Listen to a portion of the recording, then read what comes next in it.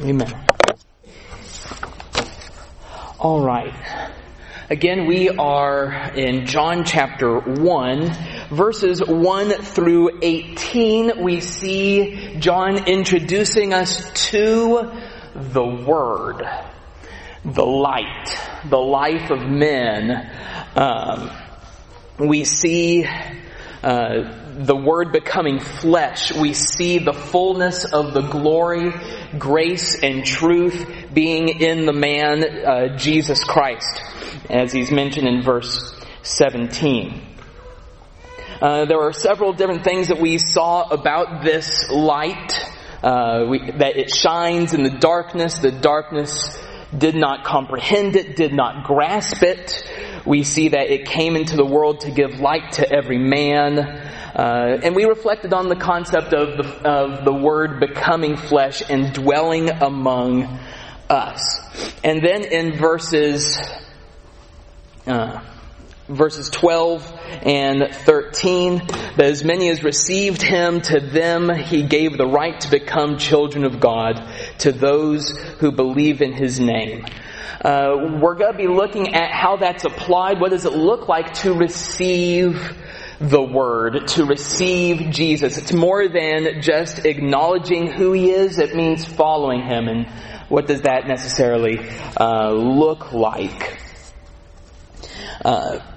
Verse 18, no one has seen God at any time. The only begotten Son, who is in the bosom of the Father, He has declared. And we're going to see what He has declared so that we can know Him better. Envision yourself being a first century Jew reading this introduction. There would be some very jarring thoughts if you were a first century Jew talking about this Word that existed in the beginning, being the glory of God tabernacling with man in the flesh, how there is a greater grace than what was offered in the old law, and that becoming a child of God is possible, not being born of blood, though. Those are some things that sort of stand out as to what a first century Jew might have been shaken by in that. So, our goal is to get through the rest of the chapter. So there's several verses for us to go through. I've asked Mike to read. Just go ahead and read through 19 through 51, and then we're going to break down section by section some of the key thoughts.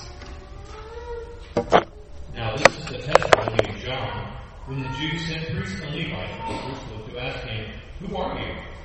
He confessed and did not deny, but confessed, "I am not the Christ." And they asked him, "What then? Are you Elijah?" He said, "I am not." "Are you the prophet?" And he answered, "No." Then they said to him, "Who are you, that we may give an answer to those who sent us? What do you say about yourself?" He said, "I am the voice of one crying in the wilderness, make straight the way of the Lord," as the prophet Isaiah said. Now those who were sent were from the Pharisees. And they asked him, saying, "Why then do you baptize if you are not the Christ, nor Elijah, nor the prophet?" John answered them, saying, "I baptize with water, but there stands one among you whom you do not know. It is he who, coming after me, is preferred before me, whose sandal strap I am not worthy to loose." These things were done in Bethabara, beyond the Jordan, where John was baptizing. The next day John saw Jesus coming toward him and said, "Behold, the Lamb of God who takes away the sin of the world. This is he of whom I said, after me comes a man who is preferred before me, for he was before me. I did not know him, but that he should be revealed to Israel. Therefore I came baptizing with water." And John bore witness, saying, "I saw the Spirit descending from heaven like a dove, and he remained upon him. I did not know him, but he who sent me to baptize with water said to me, Upon whom you see the Spirit descending and remaining on him, this is he who baptizes with the Holy Spirit. And I have seen and testified that this is the Son of God." Again, the next day, John stood with two of his disciples, and looking at Jesus as he walked by, he said, "Behold, the Lamb of God." The two disciples heard him speak, and they followed Jesus. Then Jesus turned and seeing them following, said to them, "What do you seek?" They said to him, "Rabbi," which is to say teacher when translated, "Teacher, where are you staying?" He said to them, "Come and see." They came and saw where he was staying, and remained with him that day. Now it was about the 10th hour. One of the two who heard God speak and followed him was Andrew, Simon Peter's brother. He first found his own brother Simon and said to him, "We have found the Messiah," which is translated the Christ. And he brought him to Jesus. Now when Jesus looked at him, he said, "You are Simon, the son of Jonah. You shall be called Cephas," which is translated the stone. The following day, Jesus wanted to go to Galilee, and he found Philip and said to him, "Follow me." Now Philip was from Bethsaida, the city of Andrew and Peter. Philip found Nathanael and said to him, "We have found him of whom Moses in the law and also the prophets wrote, Jesus of Nazareth, the son of Joseph." And Nathanael said to him, "Can anything good come out of Nazareth?" Philip said to him, "Come and see." Jesus saw Nathanael coming toward him and said to him, "Behold, an Israelite indeed, in whom is no deceit."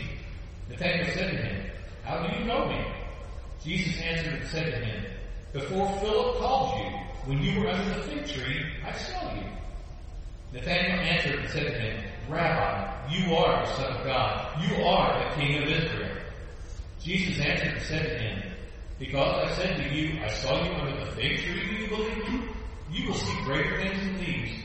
And he said to him, "Most assuredly I say to you, hereafter you shall see heaven open, and the angels of God ascending and descending upon the Son of Man."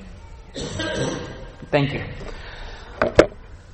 All right, so there is a lot to unpack in here, so we're going to do sort of chunk by chunk. We're going to sort of stick to sort of our general questions for us to reflect on. In verses 19 through 28, we see the first part of John the Baptist. In the Gospel of John, he's just referred to as John. We see his ministry, and we see some people coming to him, and we see some interaction between them. What stands out to you in this section? Things that you might not have noticed in the past.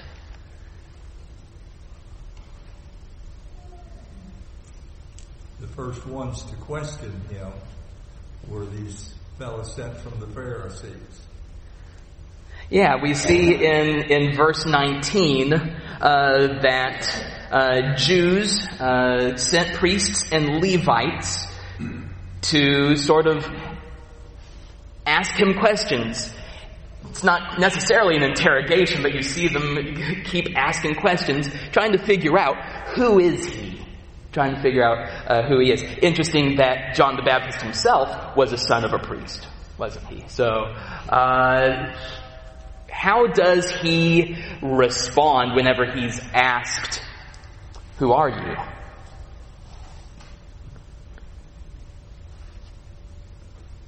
Yeah, Mike. I thought it was interesting in verse 20 when he said he confessed.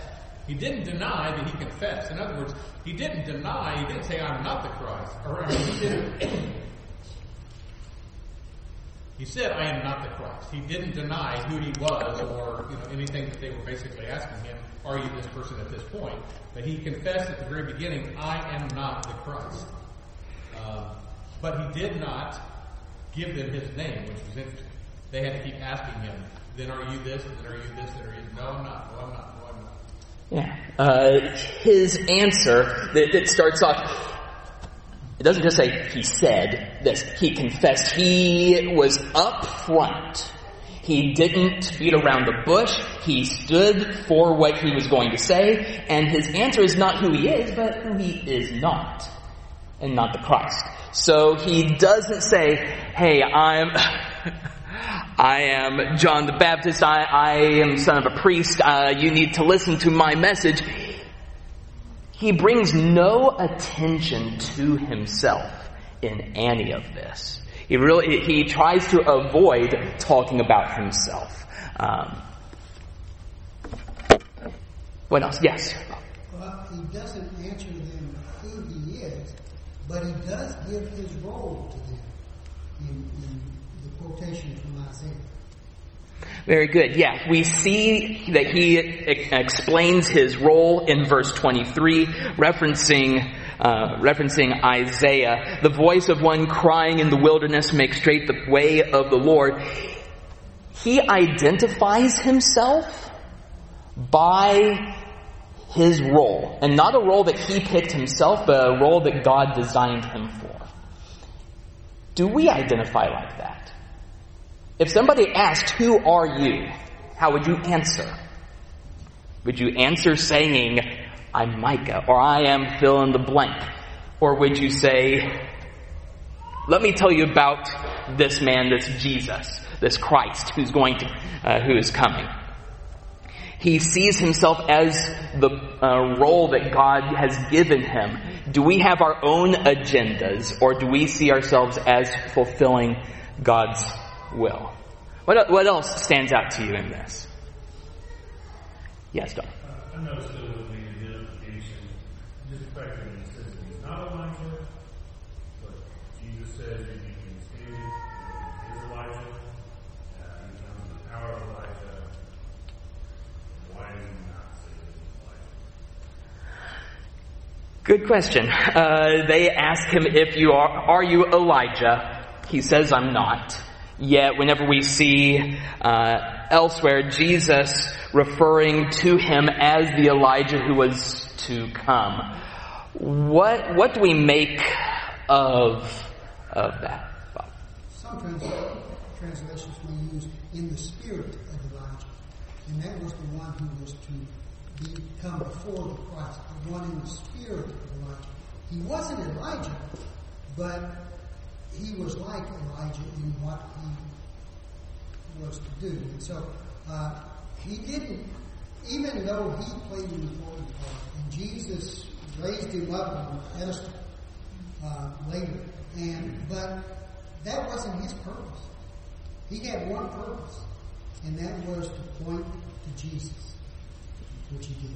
Exactly. That they had legitimate questioning as to whether he was Elijah. Elijah never died a natural, normal death. We see at the end of Malachi 4 and verse 5, that Elijah would come during the great day of the Lord. And the fact that John looks, acts, and talks like Elijah. And just if you look at his demeanor in his ministry. Very good. So it's just the fact that he's not wanting to say that he's Elijah reincarnated like full body or anything like that.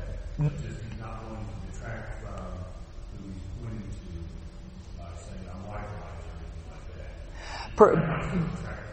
Perhaps, yeah, the fact that he's not reincarnate of Elijah, and perhaps if he was, if he did say, yeah, I'm just like Elijah, perhaps people would pay too much attention to him. He is signaling everybody to this Christ who is to come. Yeah, I'm just making a point that even chapters later, John really shows a lot of humility because he has a huge following, but he's saying, I must be preaching, he must be preaching. That you just don't see that oftentimes by political or religious movement leaders wanting to relinquish their political control over those types of things. So something really special about that. Absolutely. His answers just get gradually shorter and shorter and shorter because it's not about him. They're very humble. And imagine if you were given the task that you are to introduce everybody to the coming Messiah, you might be tempted to get a big head about it. But he humiliates himself in that. I'm curious about your studies and who you think they're referencing when they ask about the prophets. Okay, in verse 21, after being asked, are you Elijah, are you the prophet, there were different prophecies that the Jews recognized as the coming Messiah. We see some, as far as the line of David coming as one from that line that would be their coming king. And then if you look in the book of Deuteronomy chapter 18, that seems to be where a lot of the questioning might have come from, verses 18 through about 20, that there is going to be a prophet much like Moses that was going to come from among them, who was going to reveal God's will. So that's what I understood. If you look in Deuteronomy 18, that's about. They did not understand that the Christ and the prophet were wrong. Exactly. Yeah, that's something that they didn't quite grasp. Let's see. In anything else stand out to you, say through verse 28, or we might go ahead and add verses 29 through 34. 29 through 34, we actually see Jesus come on the scene and John the Baptist identifying him. What stands out to you in that? Well, they asked him, if you're not the Christ, if you're not Elijah or the prophet, why are you baptizing? And he doesn't really answer. Yeah. He doesn't give them an answer with that, but what does he do? He points to Jesus. Very good. He, whenever they ask about the authority or the rationale behind him baptizing, he doesn't give a straightforward answer. We're going to see Jesus of Nazareth do sort of the same thing. When people start asking him questions, he won't necessarily give them the answers that they're looking for. And then there will be other times that he clearly states his purpose and who he is, and they're not going to fully understand and still be puzzled by what he has to say. Essentially, John's response is whenever, why are you baptizing? He says, you ain't seen nothing yet. Here, somebody's coming and you need to pay attention to him. Don't worry about what I'm doing. I'm doing the will of the Father, and we're going to see more about why he does that. Yes, Lloyd. I think it's interesting that it grabs me that the Pharisees have sent them, and they're asking, are you the prophet? And why are you baptized? And he tells them, the one you're looking for is among you. There in verse 26. He answered, I baptize with water, but there stands one among you whom you do not know. And then he said, it is he who coming after me is preferred before me. So I think he kind of shocks them when he says, you're asking me if I'm the one you're looking for. I'm not, but he is here amongst you. And that points us back to verse 14 with the Word becoming flesh and dwelt among us. Right? Just that. Yes, Brad. Yeah, I was just going to further Tony's observation about John being humble. He humbles himself even further, saying that he's not the Messiah, he's not Elijah, he's not the prophet. And he says, the one that comes after me, what ESV reads, is the strap of whose sandal I am not worthy to untie. Which would have been like your servant's role if you were wealthy enough to have a property with servants that serve you. That would be their role. You would come in and they would untie your shoes and wash your feet for you. And John here is saying, I'm not even worthy to be this man's servant. So you see how humble he really, the author John portrays John the Baptist. Absolutely, just how he is below a servant's role, reigning in the There's a clear expectation because of how they're questioning. And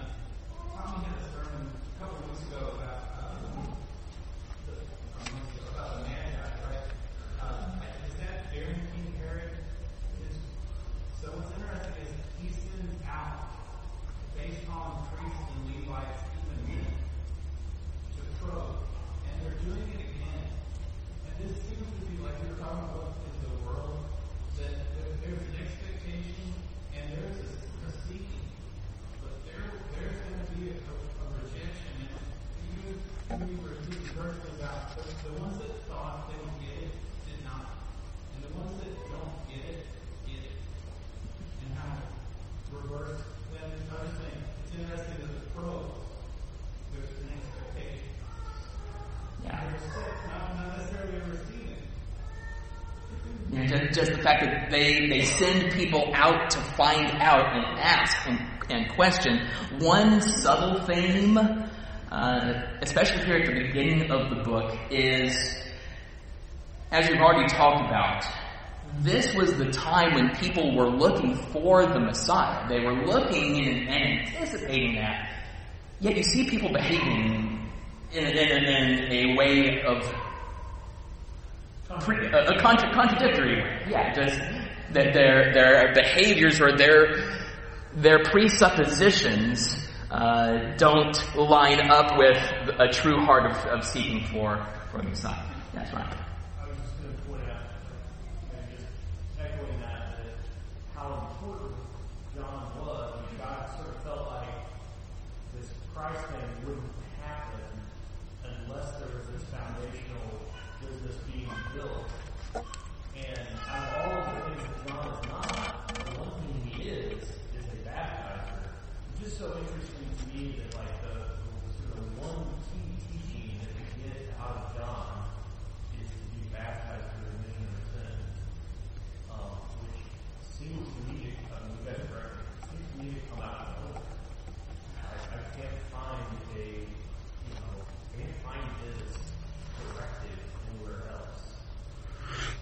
Yeah, I had a couple of notes on that. I appreciate that. If you didn't hear what you said, that John appears to be important, at least in the eyes of God, that he needed somebody to prepare the people's hearts. And that's what he's doing. He's preparing the people's hearts for the coming Messiah. And one of the things that he does is this baptism.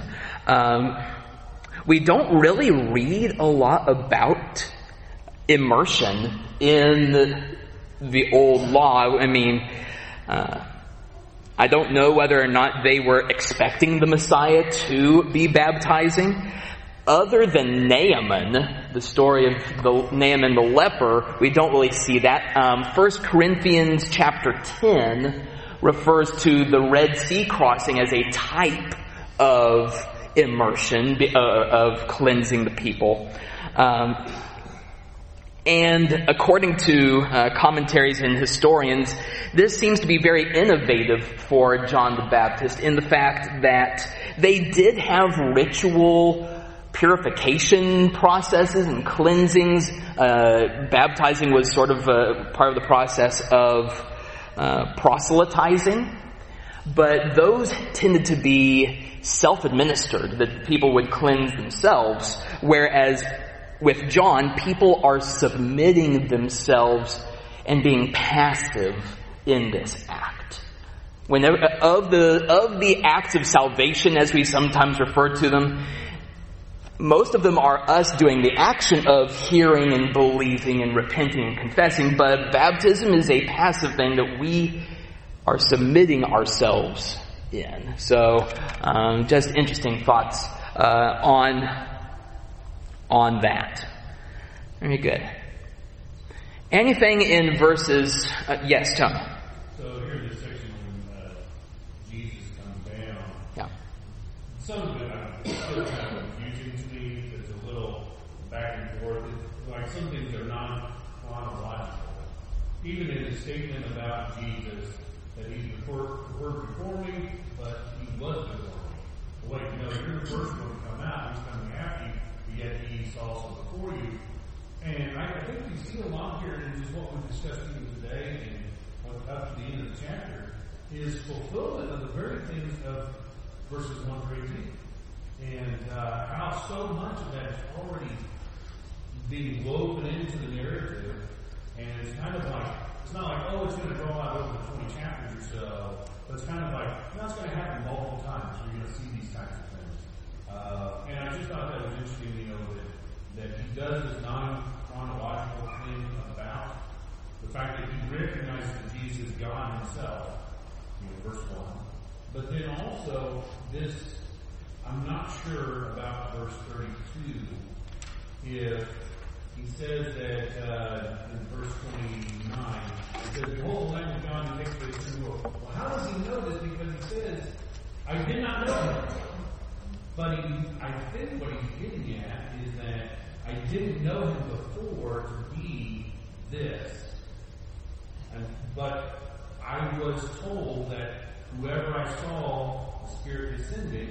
So verse 32, to me, looks like it might be pointing to a previous situation of Jesus coming and the Spirit descending upon him, I assume being baptized. And then verse 29 is this later moment. And so there's two situations, just a few verses of non-chronology occurring here. Yeah, that verse 32 and following is sort of a flashback, if you will, of the baptism scene that we see in the other Gospels. Yeah, very good. Other thoughts on that before we get into the last part? Yes. Well, John doesn't deal with Jesus' baptism here, and so that's why we may think it's out of chronological order, but in his narrative it's not. And I thought it was interesting that his statement about after me comes a man who reigns before me because he was before me.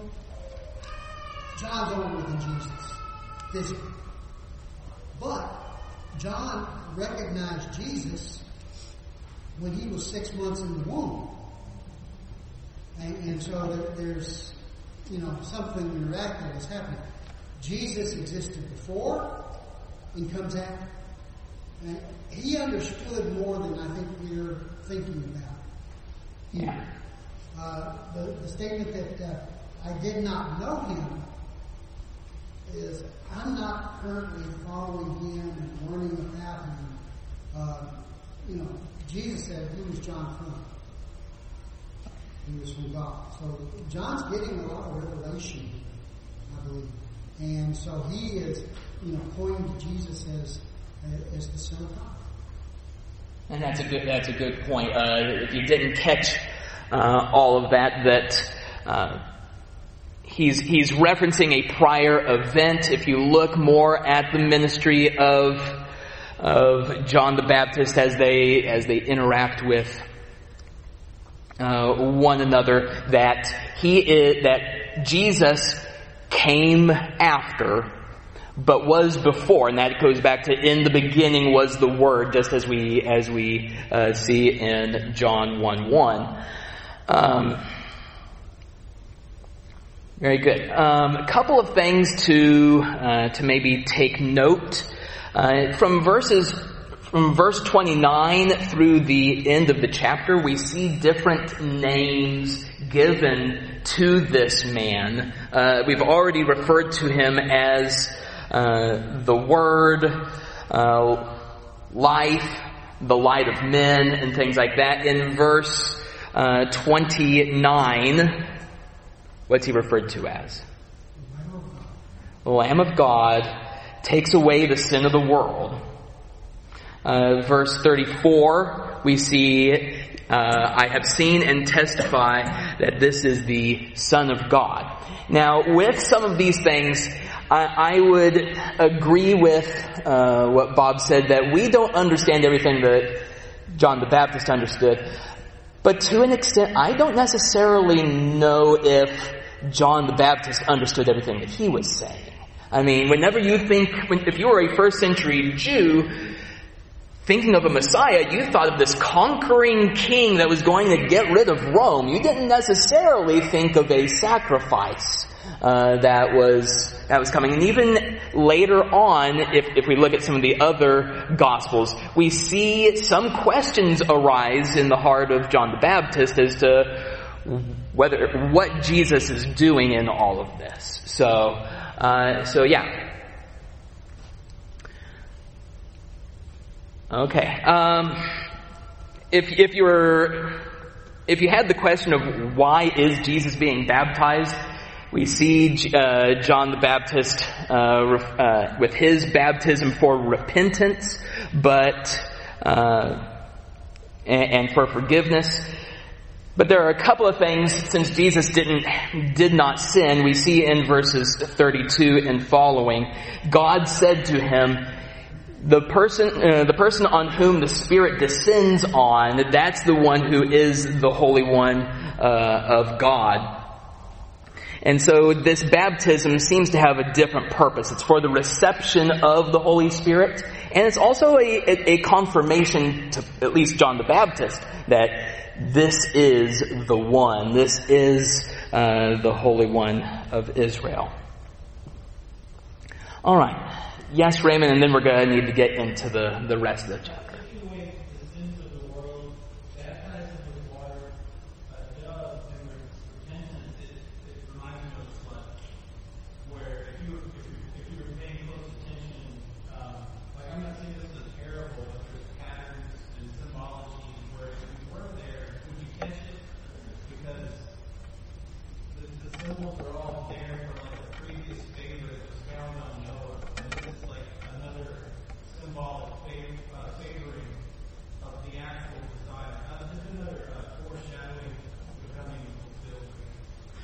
Good. One other comment I wanted to make before we get into this. Yeah, just the Lamb taking away the sin of the world with that flood language. We talked in our last class about the world. It's not the sin of the Jews. This is very inclusive. If we look back in verses 12 and 13, that anybody has the ability to receive Jesus. In chapter 4, whenever we start seeing the interaction with the Samaritan woman, we're going to see that it's not going to matter where people worship. It's going to be anybody who worships in spirit and in truth. So, very good. Let's now see the next day in verse 35. And we're going to see a couple of more days in the early ministry of Jesus. Some of his first disciples. We see, again, John saying, "Behold the Lamb of God." And then we see what these disciples of John end up doing. What stands out to you, at least in this section? We'll do at least 37 through 42. It seems to be one account and then a different story in 43 to the end. Yeah. They were listening to John when he said, "There's going to be one coming after me that is much, much greater." John pointing to the Lamb of God. They took it, that's who we need to follow. And they did immediately. So they had actually been listening and paying attention, whereas some of the others may not have. We don't see that the Jews or the priests and the Levites, that they stick around, or that they are at least mentioned in this account as doing that. Okay? What else?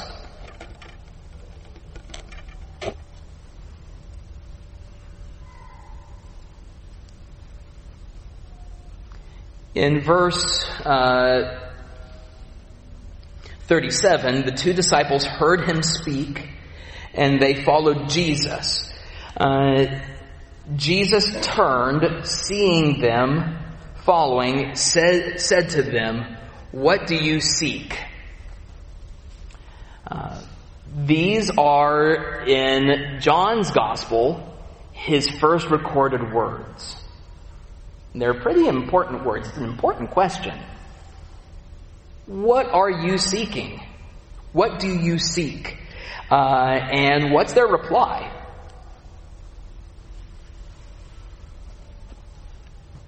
Where are you staying? Yeah, where are you staying? Why would they be asking that? Well, actually, the first response was Rabbi. Okay. They recognized him as what you would consider a master teacher. Okay. And they haven't heard him yet. All right. That comes from John. So they call him Rabbi, a master teacher, and then they ask, "Where are you staying?" which indicates we're seeking you. We are here to follow you in answer to Jesus' question.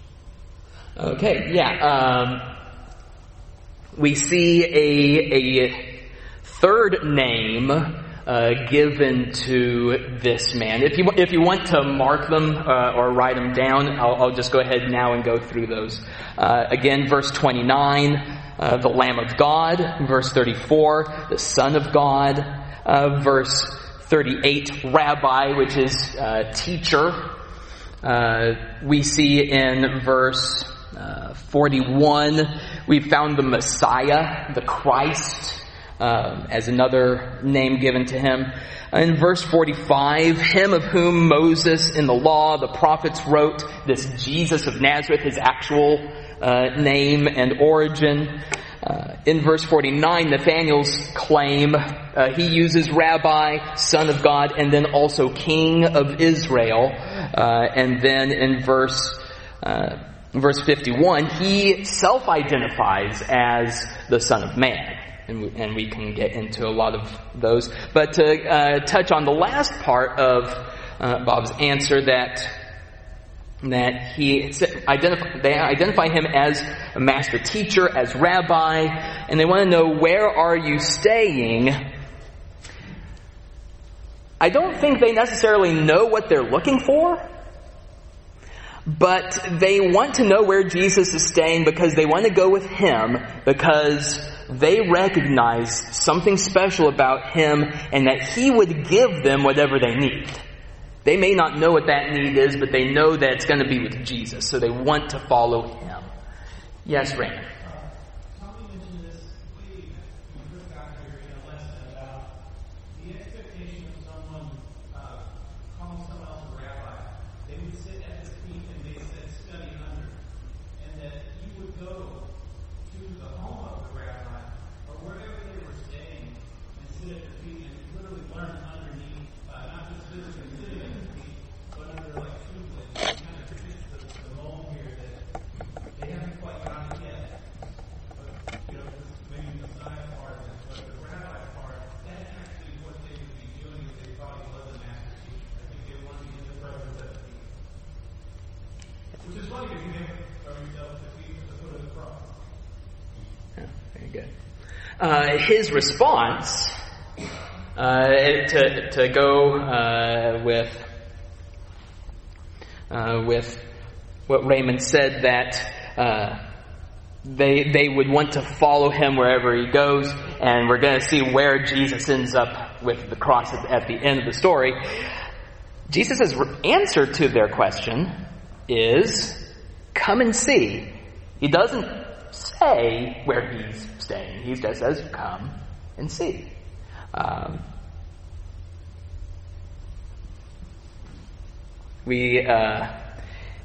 We see a similar response or a similar message or command that God gives Abram, where God tells him, get up and leave and come to a place that I'm going to show you, that you will see. He doesn't necessarily say where that's going to be, but God commands that of Abram, and we see Jesus here saying the same to these disciples. Very good. Anything else? Yes, Tony. Yeah, so then you have, immediately after this, Andrew goes and finds his brother, and he says, we found the Messiah, the one we've been looking for. We have also a very similar situation with Philip, who I assume is the other one that was following him too, so he was Philip. That Philip goes and finds Nathanael and says, we found him of whom Moses told us about. And his response to Philip, when Philip says, hey, you come out after, come and see. The only way you're going to know is if you just come and see. So that's the same thing with Jesus here. He's saying, well, whatever you know, a couple of good points that Tony brings up. Andrew ends up bringing his brother. Again, what he says, we have found the Messiah. The priests and Levites previously hadn't come across the Messiah yet, but they have these kinds of questions and interrogations and confusion going on there. But once Andrew finds out, he makes a bold statement and proclaims it. The power of the statement, he first found his own brother Simon. He didn't wait years for him to follow him and understand everything and then take classes on evangelism and figure out what's the best way to talk to somebody about following this man Jesus. He goes and he tells him. He tells him. I think the power of the Word, the power of Jesus, we see a very basic but profound lesson on what evangelism looks like. We see John telling Andrew, we see Andrew telling Simon. To touch on the other point that you made, I love what Philip does in verses 43 and following. I'm not so sure if Philip is that second person, because Jesus speaks to him in verse 43 and says, "Follow me," and then he does that. I've heard several point to the fact that it may be John himself who is that second one. If you look in verse 39, there's not much of a reason as to why it mentions it was about the 10th hour, but it was an important enough event in John's life that he might even remember the exact time of day when that happened. I know that's how I am with certain events in my life. If I know when it happened, where I was, and things like that. But yes, very good. I don't want to gloss over, but I find it powerful in verse 42. He brought him to Jesus. Jesus looked at him and said, "You're Simon, son of Jonah. You shall be called Cephas," or Peter, a stone. We see this Simon getting his name changed. And we see that happening throughout the Old Testament of several key characters having a name change of something significant. And we see that Jesus renames him because he's going to do something with him and do something through him. And he's going to be a rock, as it were. Very good. Let's talk in the last couple of minutes, verses 43 through 51. We see this interaction of Philip with Jesus. Follow me is what Jesus says. They're going to Bethsaida. And Philip finds Nathanael very similar to what Andrew was doing. And he says, we found him who's been prophesied, this Jesus of Nazareth, the son of Joseph. What do you make of what happens next?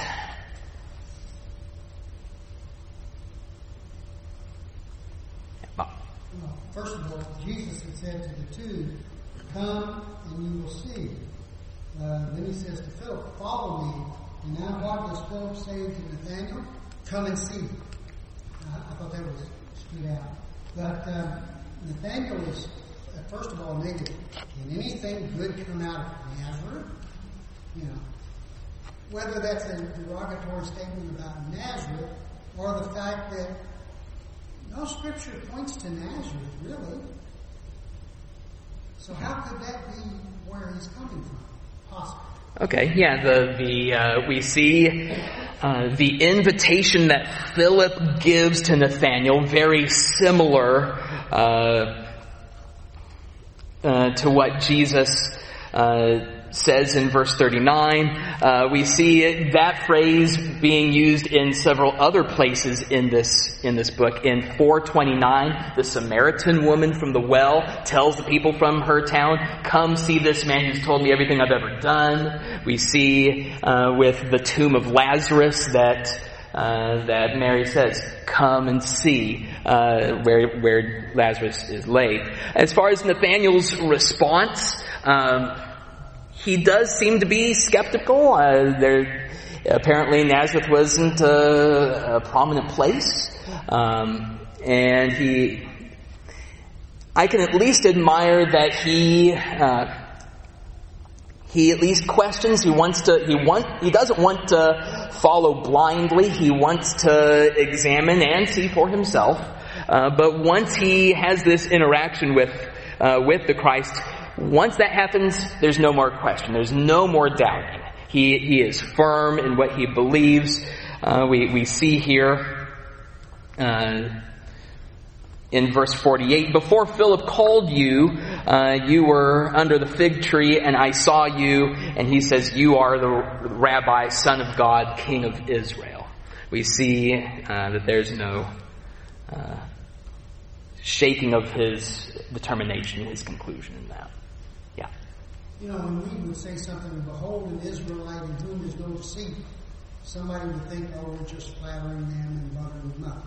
But there must have been something in the way that Jesus said it that really cut to his bone, that he knew this man knows me. Mm-hmm. And so, again, Jesus saying something meant something.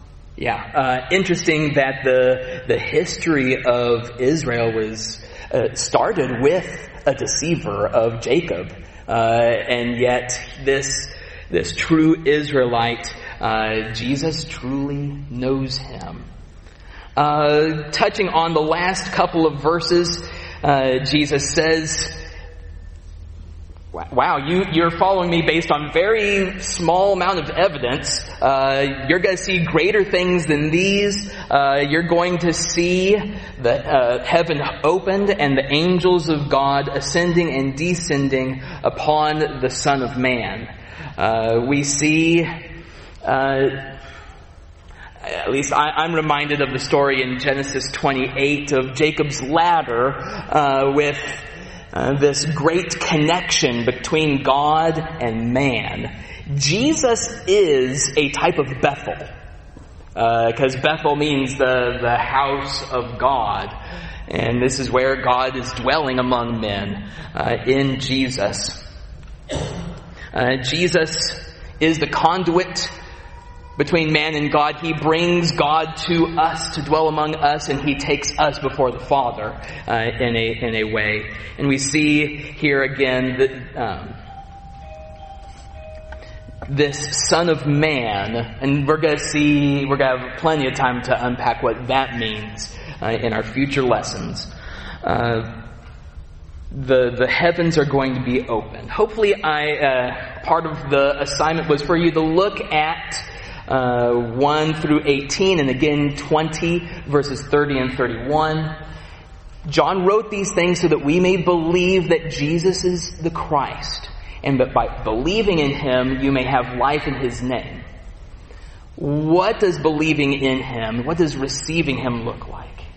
Following him, staying with him wherever he goes, and recognizing him for who he is. So, thank you all for your comments, and we will be picking up in chapter 2 on Sunday with Brad. Thank you all for your participation.